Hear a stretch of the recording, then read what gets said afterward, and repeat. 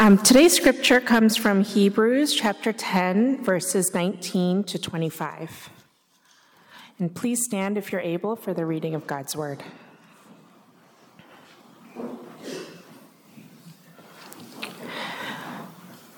Therefore, brothers, since we have confidence to enter the holy places by the blood of Jesus, by the new and living way that he opened for us through the curtain, that is, through his flesh, and since we have a great priest over the house of God, let us draw near with a true heart in full assurance of faith, with our hearts sprinkled clean from an evil conscience and our bodies washed with pure water.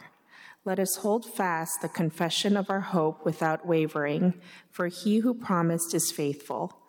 And let us consider how to stir up one another to love and good works, not neglecting to meet together, as is the habit of some, but encouraging one another, and all the more as you see the day drawing near.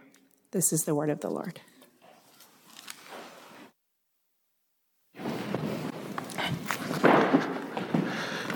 Thanks, Kathy, for reading God's word to us, and welcome to all of you who've gathered to worship the Lord together today. It's great to be with you, even to hear you singing and singing with you. What a joy it is on this beautiful day to be together. And congratulations once again to Jason and Sana and little Jackson, who get to welcome a beautiful little girl into their family. This is the beginning of the wave, just so you know. We've got a lot of babies coming, and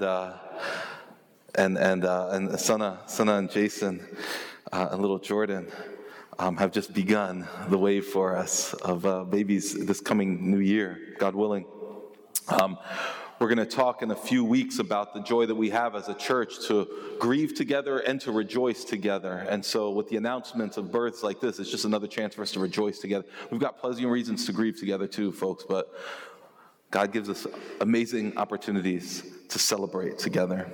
Praise God for that. So 3 weeks ago, we began to walk through our church covenant. Our church covenant is a set of promises that we've made as members of New Hope Fellowship. So if you're a member of this church, you have made these promises to each other and to God himself. So again, if you're a member of New Hope Fellowship, this series is an opportunity for all of us to reaffirm and renew our covenant commitments. If you're a guest here today, or if you haven't joined New Hope as a member yet, this is still relevant for you. I hope you'll see that this is a chance, on the one hand, for you just to learn more about what New Hope is about, who we are as a church, and what we're aiming for, what we're trying to do as a church and be as a church. But also, I think that everything that we're going to be talking about over the next several weeks is relevant for anyone who wants to know more about what it looks like to follow Jesus. Whether you are already following Jesus or you're considering following Jesus, the things we're talking about give insight and help to know how and what it looks like to be a disciple of Christ and a child of God in this world. Well, we're coming to the fourth line in our covenant today, and the fourth line of our covenant reads this way. It says, "We will not forsake the assembling of ourselves together, nor neglect to pray for ourselves and others." We will not, on the one hand, forsake the assembling of ourselves together, nor will we neglect to pray for ourselves and others. We might summarize the line this way. We are promising here our presence and our prayers. That's what we're promising to each other, and we're promising to God. Our presence and our prayers. We're promising to be present, and we're promising to pray. We're making this promise to God and to one another to offer our presence and prayers. Now notice, this line does not say, we will never ever miss the assembling of ourselves together. That would be burdensome, wouldn't it? To say, I will never ever, as a member of this church, I will never ever miss a gathering of this church. Who can promise something like that? None of us can. Nor, and what it does say, in fact, instead, is it says, we will not forsake the assembling of ourselves together. We will not forsake. Forsake doesn't just mean miss. Forsake means to renounce. Forsake means to quit. If you forsake someone that you love, it doesn't mean that you leave for a little while. It means you say, this is it, I'm done. I'm done with you. To turn away from, to quit. Notice also this line doesn't say we will never ever forget to pray for ourselves and for others. Again, who could honestly say that? I have never ever forgotten to pray for myself and for others. None of us could say that. What the line says is that we will not neglect. We will not neglect. Neglect means to give very little attention to. Neglect means to regularly, carelessly leave something undone or uncared for. Think about what it means to neglect your health or to neglect your children. So what we've promised here in this covenant is to stay committed to gathering and to praying. It's a vow. It's a vow to regularly get together. And it's a vow to pray for ourselves and for others, even when we're not together. To use the helpful language that Joe used last week, what this line in the covenant describes is a posture of the heart. And I'd say it's also describing a pattern of life. In other words, what we're saying is that we will make our presence in the gathering of the church, and we will make prayer for others and for ourselves a priority. We're going to engage in these things with intentionality and with regularity, so that there's a pattern, right? If someone looks at our life, or if you look at your own life, you'll be able to see there's a rhythm here. There's a rhythm of consistent gathering and a consistent rhythm of prayer. Doesn't mean it's perfect or unbroken, but it's noticeable. It's predictable. It's a pattern. Now, when I first read this line in the covenant, I thought, I wonder why these two things are paired together. We will not forsake the assembling of ourselves, gathering with the church, and we will not neglect to pray for one another. And I think one of the reasons, it may not be the only reason, but one of the reasons that these are paired together is because they show us what it looks like to have a commitment to both corporate worship and private worship. Corporate worship and private worship. What I mean by corporate worship is worship together, right? Corporate means as a body, gathered, united. We're promising here to worship together, but we're also saying I'm going to worship privately too when I'm on my own, even when I'm not with the church. I'm going to pray for the church. I'm going to pray for other people outside the church. I'm going to pray for the people in my life, because this is part of what it looks like to be a follower of Jesus and a child of God. So if you look at my life, you'll see, this is what we're saying, we'll see a pattern of worship together and private worship as well. And it'll be regular. And I would argue it'll be habitual. It'll be habitual. This commitment to approach God together and individually in order to intercede for people and to intercede for ourselves.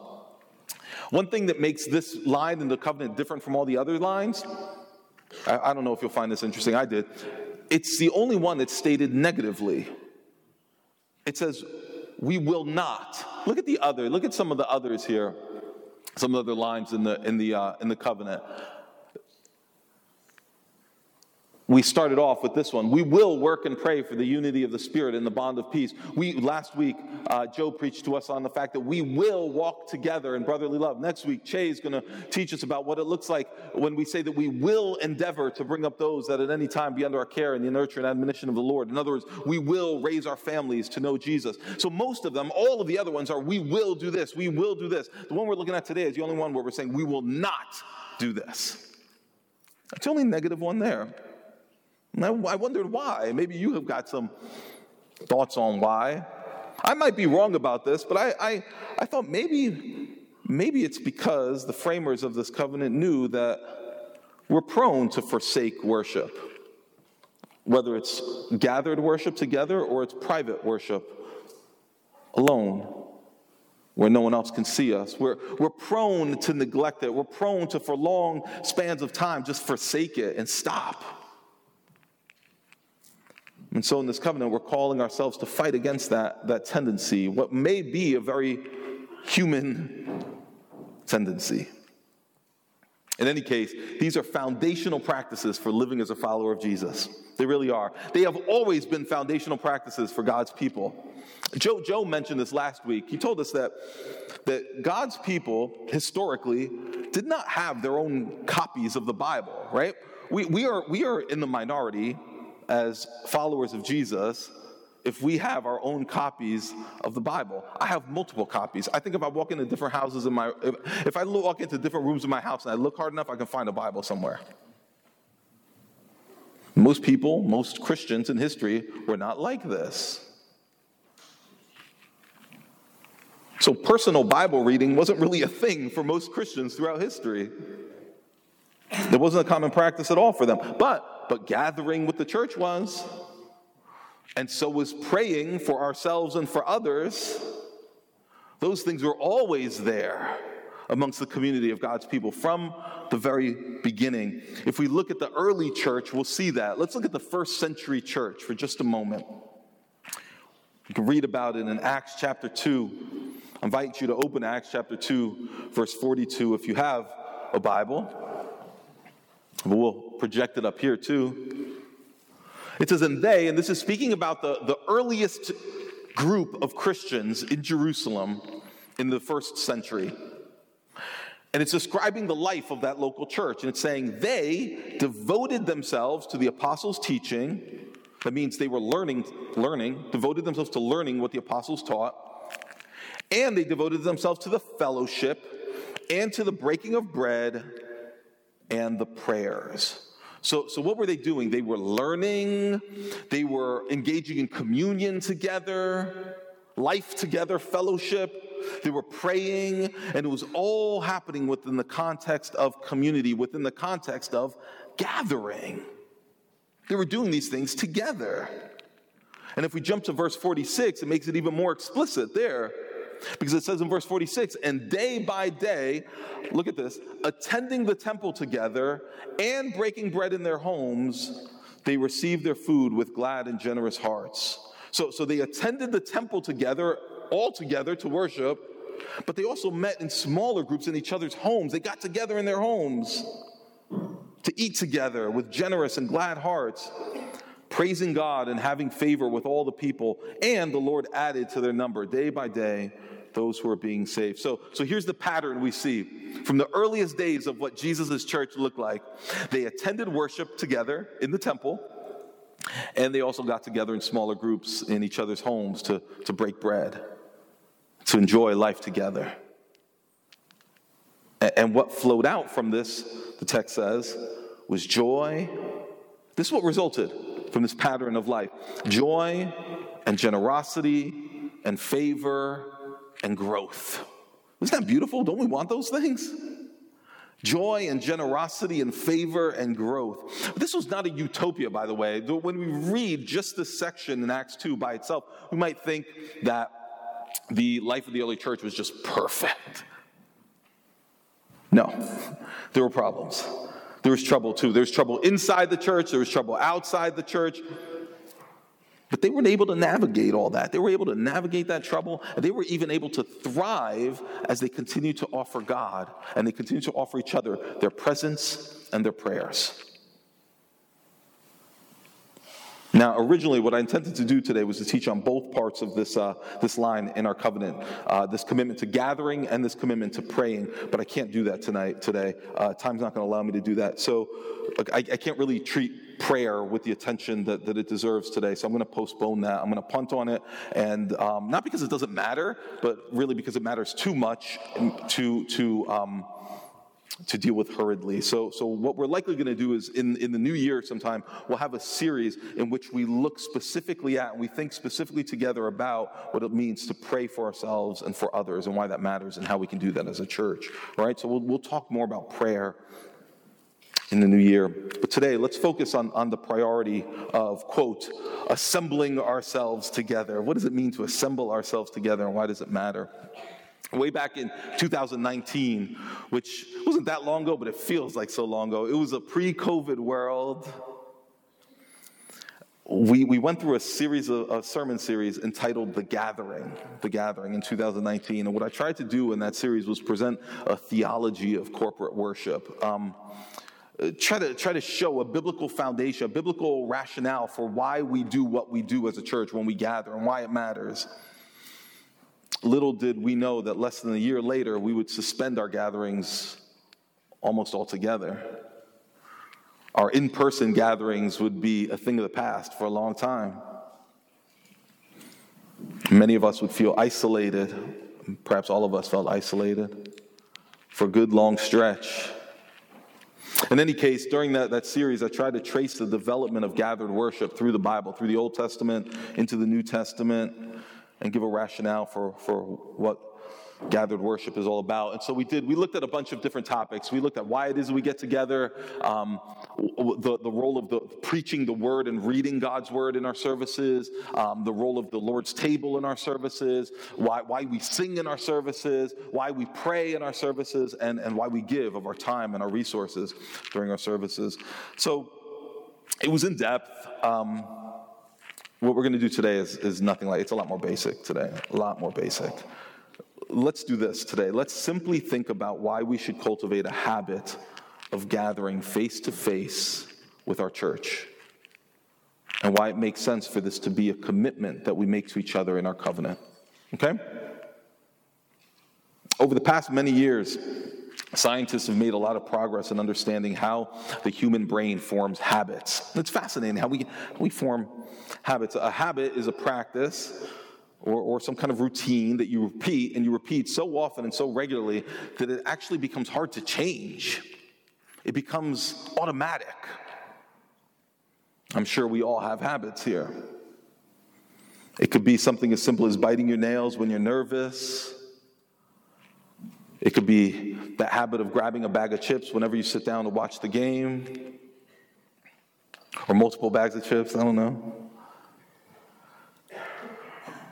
One important finding has been what researchers call keystone habits. I don't know how many of you, I think I've talked about this in the past, but the concept of keystone habits is an interesting one.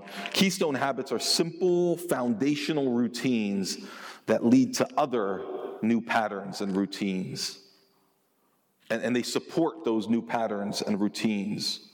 So a keystone habit, here, give me an example of one. Let's say you decide that tomorrow or in the new year, whenever, you're going to start getting up an hour earlier. You're going to set your alarm an hour early. And you thought, this is the perfect time of year to do that because I gained an hour, right? That habit, if you cultivate it, could lead to other new habits too. Getting up an hour earlier might lead to you eating better in the morning, or having more time with your family, or time to exercise in the morning. It might lead you to then start going to bed earlier, etc.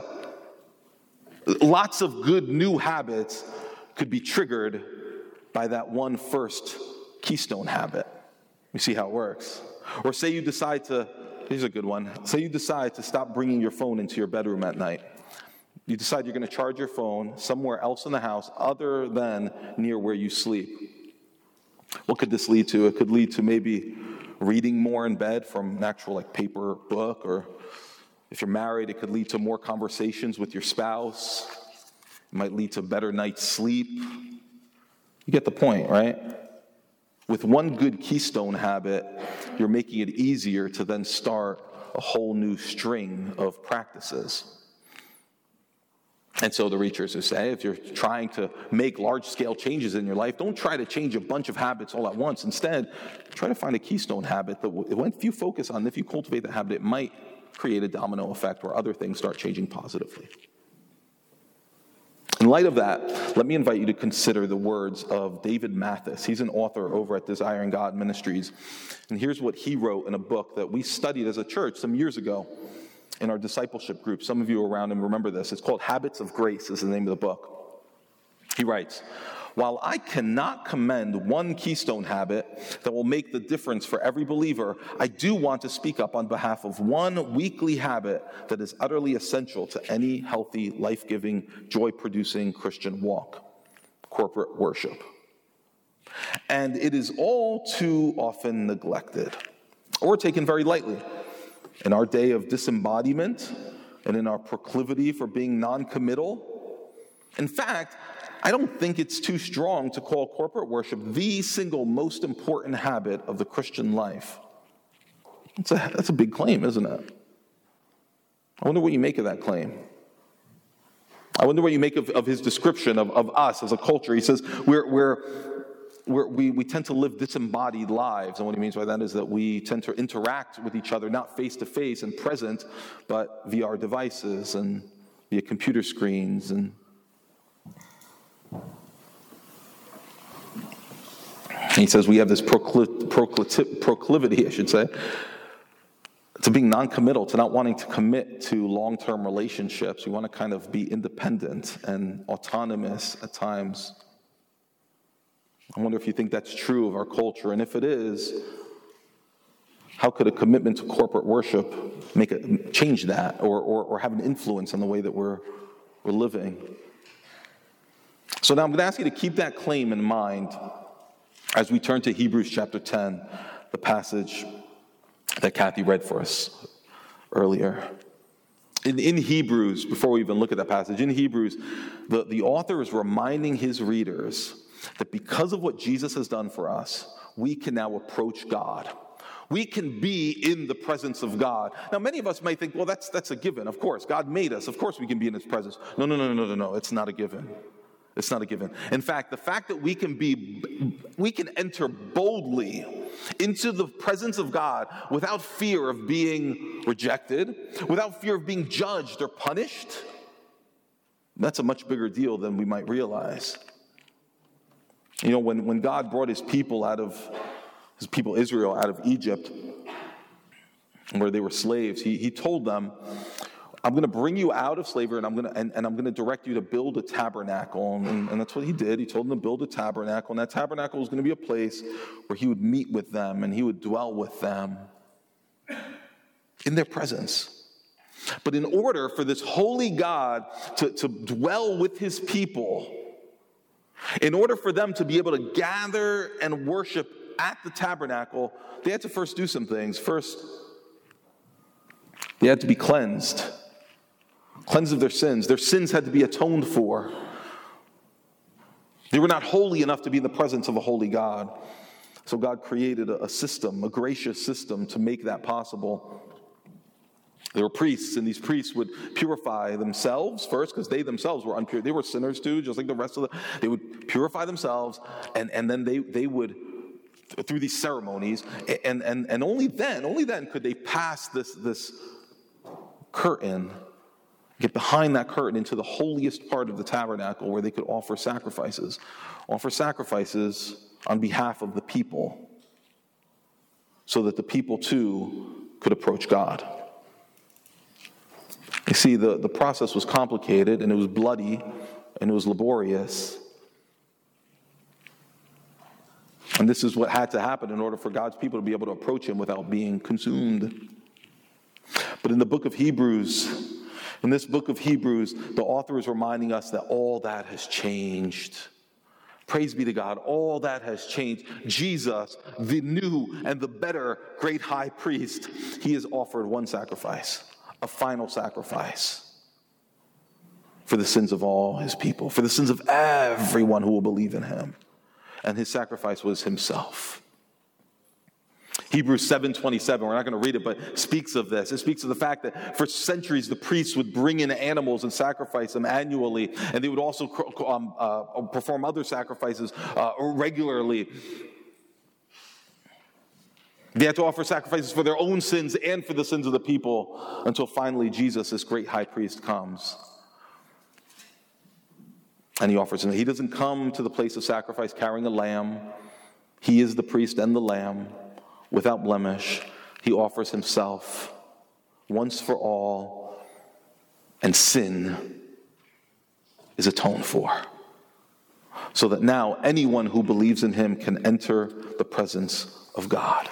Anyone who believes in him can enter the presence of God. Now look at what it says in Hebrews 10, verse 19. Therefore, that is because this is true, because Jesus has done what he has done, and we now have access to God without fear of being consumed by judgment. Therefore, brothers, since we have confidence to enter the holy places by the blood of Jesus, by the new and living way that he opened for us through the curtain, that is through his flesh. His flesh was torn and pierced for us, and so that curtain was ripped down, the curtain that separates us from a holy God. Verse 21, and since we have a great high priest over the house of God, that's Jesus, let us draw near. Let us draw near with a true heart and full assurance of faith, with our hearts sprinkled clean from an evil conscience and our bodies washed pure with pure water. He's saying, since Jesus has made it possible for us to draw near, let's draw near. Simple, right? Let's draw near, and let's do it with a full assurance that if you have believed in Jesus and you've been purified, you have been forgiven, you have been cleansed and washed, you have nothing to fear. Your conscience can be clean before God, who knows you fully. He knows the worst things you've done. He knows the things that you hope no one will ever find out about. He knows the things that fill you with shame because others have found out about them. He says, no, you've believed in my Son. Come in. You're welcome. You're pure. You've been washed. You know, the book of Hebrews is filled with language like this. It keeps showing us again and again how Jesus Christ, that new and better high priest, he changed the way that we interact with God now. It tells us that we can have our sins forgiven by believing in Jesus and his sacrifice for us. And not only that, not only can we approach the presence of God without fear, but God has promised that if we have believed in Jesus, then he has given us his Spirit who is present in us all the time. All the time. So now all of God's people have intimate access to him. All of God's people get to experience his personal presence. Praise be to God. Praise be to God. Now there's a chance that if you're anything like me, you might read that passage that I just read in Hebrews 10 and read it very individually or individualistically even. That's the way I've read it at times. Like I look at it and I say, yes, I can have intimate communion with God. Yes, I don't need a priest to mediate between me and God. And that's true. I can have an intimate relationship with him. I have access. Yes, it's all true. But here's what we might miss if we don't pay attention. What the author of Hebrews is telling us is all about our access to God as a people, as a family. What he's talking about is the access that we have to God as a church corporately, the way that we are connected to the Lord. And this becomes clear if we read down verse 24. He says, if all of that is true, if everything that Jesus has done, he has really done, and you now have access to God, look at what he says in verse 24. Let us consider how to stir up one another to love and good works, not neglecting to meet together, as is the habit of some, but encouraging one another, and all the more as you see the day drawing near.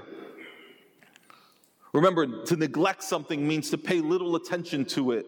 It means to be careless about it, to act as if it doesn't matter, to be distracted from it,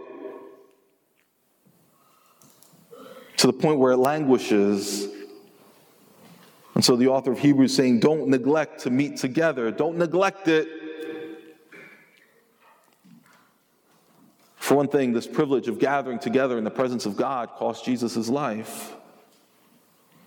And so he's saying our response to this newfound connection that we have with God, our response is to not neglect our connection with each other. You now have this connection with God that's inseparable. Do not neglect your connection with one another. Because we can now enter the presence of God freely, confidently. He says, so enter the presence of God, but do it together. Do it together. Offer your presence to one another, even as you offer your presence to God. This is the call of Hebrews 10. We were talking about habits just before. This happens to be the only place in the Bible that I know of where the word habit shows up. It's right there in verse 24. It says, don't neglect to meet together, as is the habit of some. For some people, it's become automatic. It's become normal to not meet together for spans of time. He says, replace that habit with a new habit of regular, consistent assembling ourselves together. Now there are different ways that we can meet together as a church, aren't there? The passage we looked at in Acts chapter 2 described the church doing attending the temple, together, but also breaking bread in their homes. So it's both and, right? It's gathered worship in the temple. This is not a temple, but it's a space where we gather to worship. But it also includes gathering and breaking bread in one another's homes or restaurants, I suppose, or anywhere else. So meeting in smaller groups and homes, but also gathering together in the place of worship. I would suggest to you that both of these matter. And both of these are meant to be habits for followers of Jesus, both of them. Historically, they've both been habits for followers of Jesus. Gathering with God's people to worship on Sunday and being together in smaller settings during the week, it's meant to shape us and reorient us. When we get together with brothers and sisters in Christ, doesn't it remind us of what's really true and what really matters?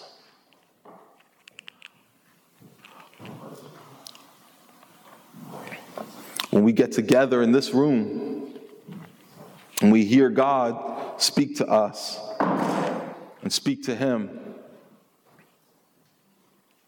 as we sing to Him and we sing about Him, we're reminded that He's Lord and no one else is Lord.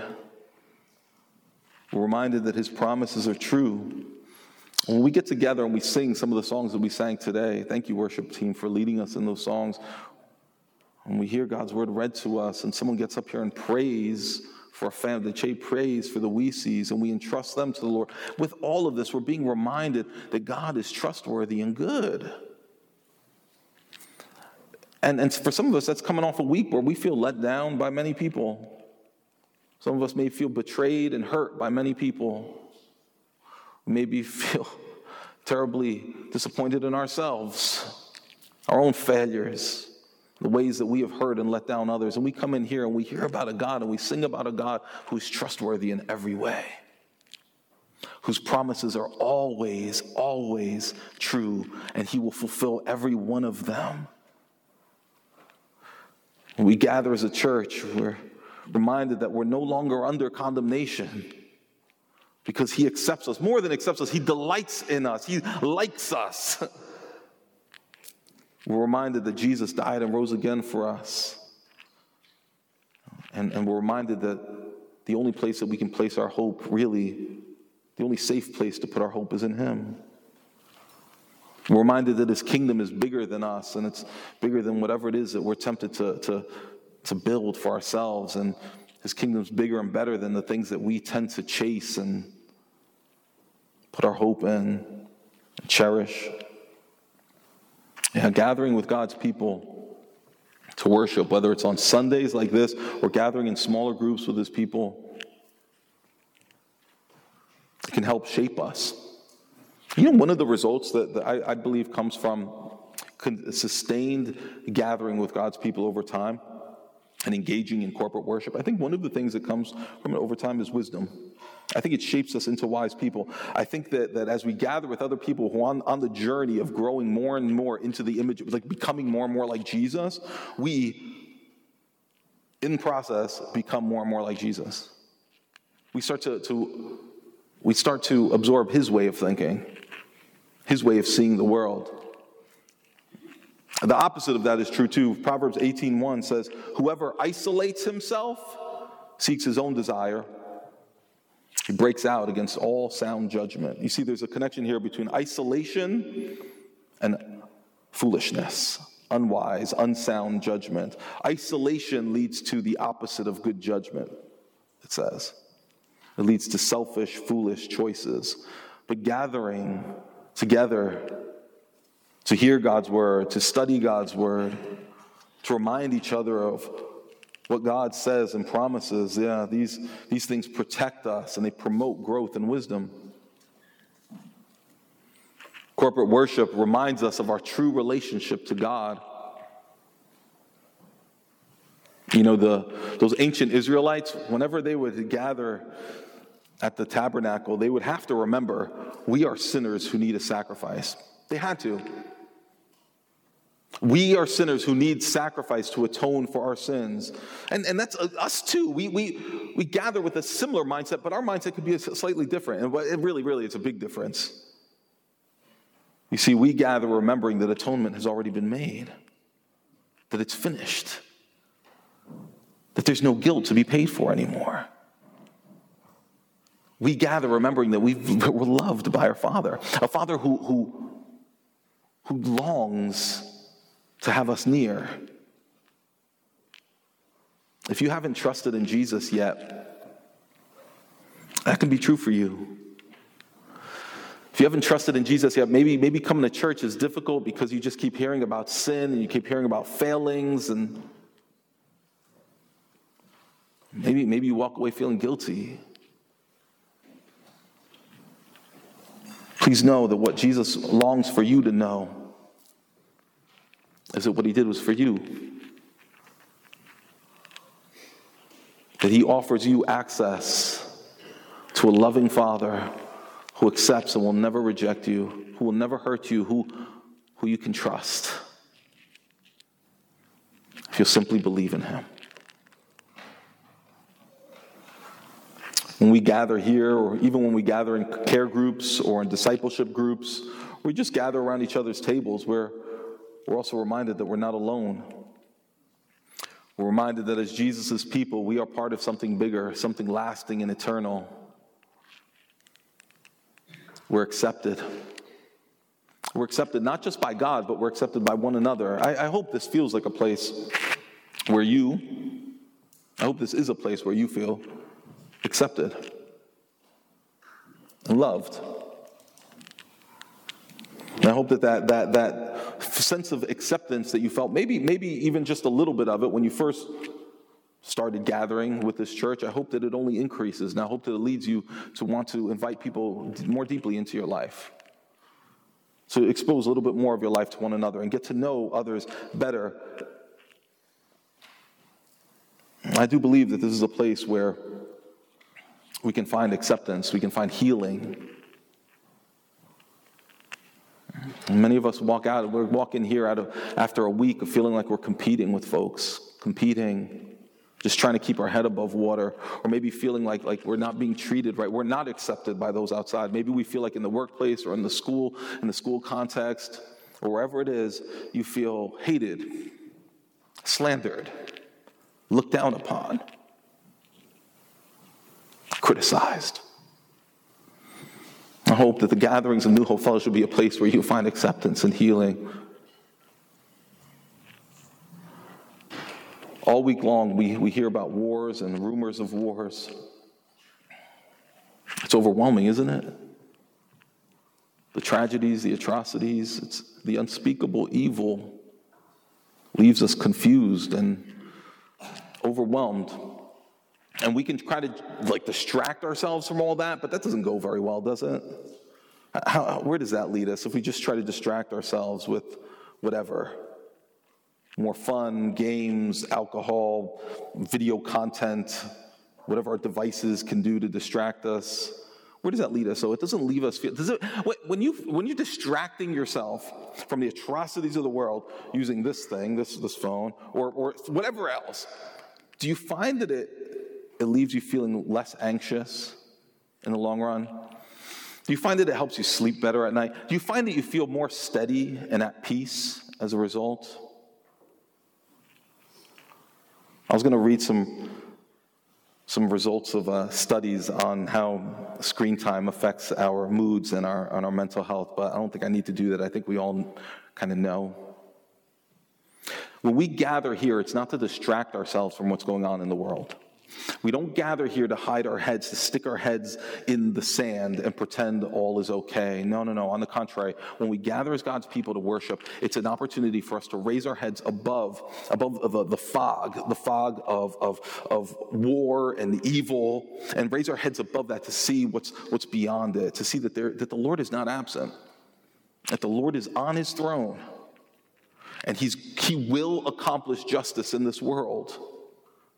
We gather as a church to find our hope in him again.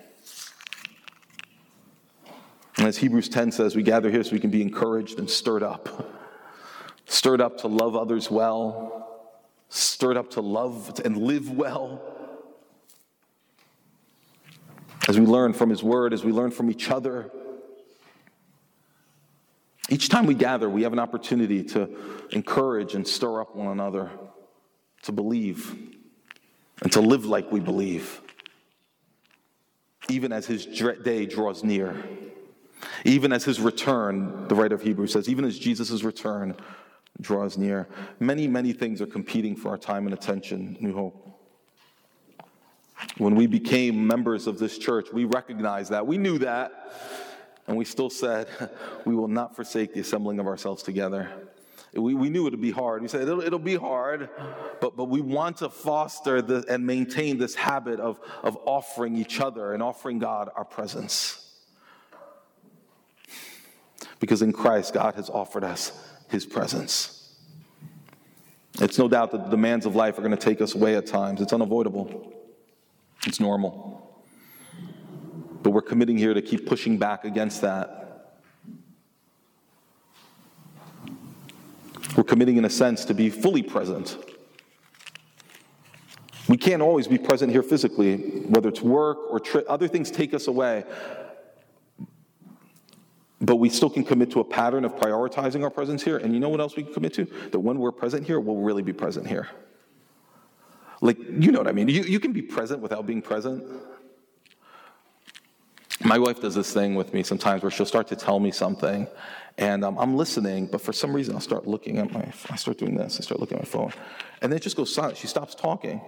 And I ask her, what happened? And she won't say anything. And I'll put down my phone, and she'll just continue, right? As soon as I put it down, she'll be like, she'll pick up where she left off. And the whole idea, we've talked about it, it's like, why am I going to talk to you when you're not present? Like, that makes no sense. I'm not a crazy woman, right? Why would I talk to someone who's not here? Isn't it possible for us to be present with others and be miles and miles away? And the same truth goes for here when we gather as God's people. And so I want to encourage you, as petty as this might sound, I hope it's helpful. I want to encourage you to think about this place as a place where when we gather with God's people, we're going to set aside distractions. Again, we're not coming in here to be distracted from the world. We're coming in here to be reoriented and reminded of what's true and real. And in order for us to do that, we need to stop being distracted by those things that are outside or that we brought in with us here. That's my timer. And so, I want to encourage us to offer each other our real presence and to offer God our real presence when we gather as his people, to set aside distractions, whatever they might be, devices, whatever, shut them off, put them away. Maybe even say, I want to get in the room a little bit early, and I just want to pray. I want to engage God. I want to speak to him and settle my heart before things even start moving in here. If you get here early, you'll find that the worship team is rehearsing, they're playing, and it's a great environment to sit and pray in and prepare.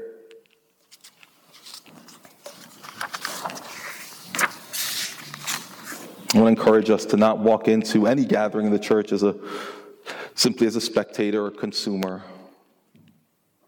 If we do that, then we've missed the point. But instead to come in and say, Father, what do you have to say to us today? What are you going to communicate to us through the songs we sing and the readings we hear and the prayers we pray and everything else that happens? And Lord, what would you have me say to stir up and encourage a brother or sister today? What would you have me say today? To stir up someone who's having trouble believing, to encourage someone that's having trouble persevering. Let's commit ourselves to that, New Hope. And we'll end this way. Let's just read that last line together from and let's read this in dependence on the Lord. I invite you to read aloud with me. We will not forsake the assembling of ourselves together, nor neglect to pray for ourselves and others. Amen. Amen. Father, some of us we had a hard time even getting here this afternoon. We thank you for bringing us together nevertheless. We ask, Father, that for those of us in this body who are having trouble bringing themselves to commit to gathering, even in small groups like care groups or discipleship groups, and they feel that urge towards isolation. I don't know where it might be coming from, Lord. It might be coming from just overwork or sadness or distraction. Who knows, Lord? You know. I ask, Father, that you'd call all of us back, towards this commitment to presence with one another and with you. Press on us the weight of this commitment, but more than that, Lord, press on us the great joy, the value of being together to worship you. In the name of the Son and the power of the Spirit, give us a patient, humble trust that over the long haul, you will use these gatherings to form us and to form our families according to your will. We ask that our gatherings as a church would be a safe place for all, a healing place, a place of acceptance, a place where lies are challenged, a place where sins are confessed and forgiven, and where hope is offered and hope is received. In Jesus' name, amen.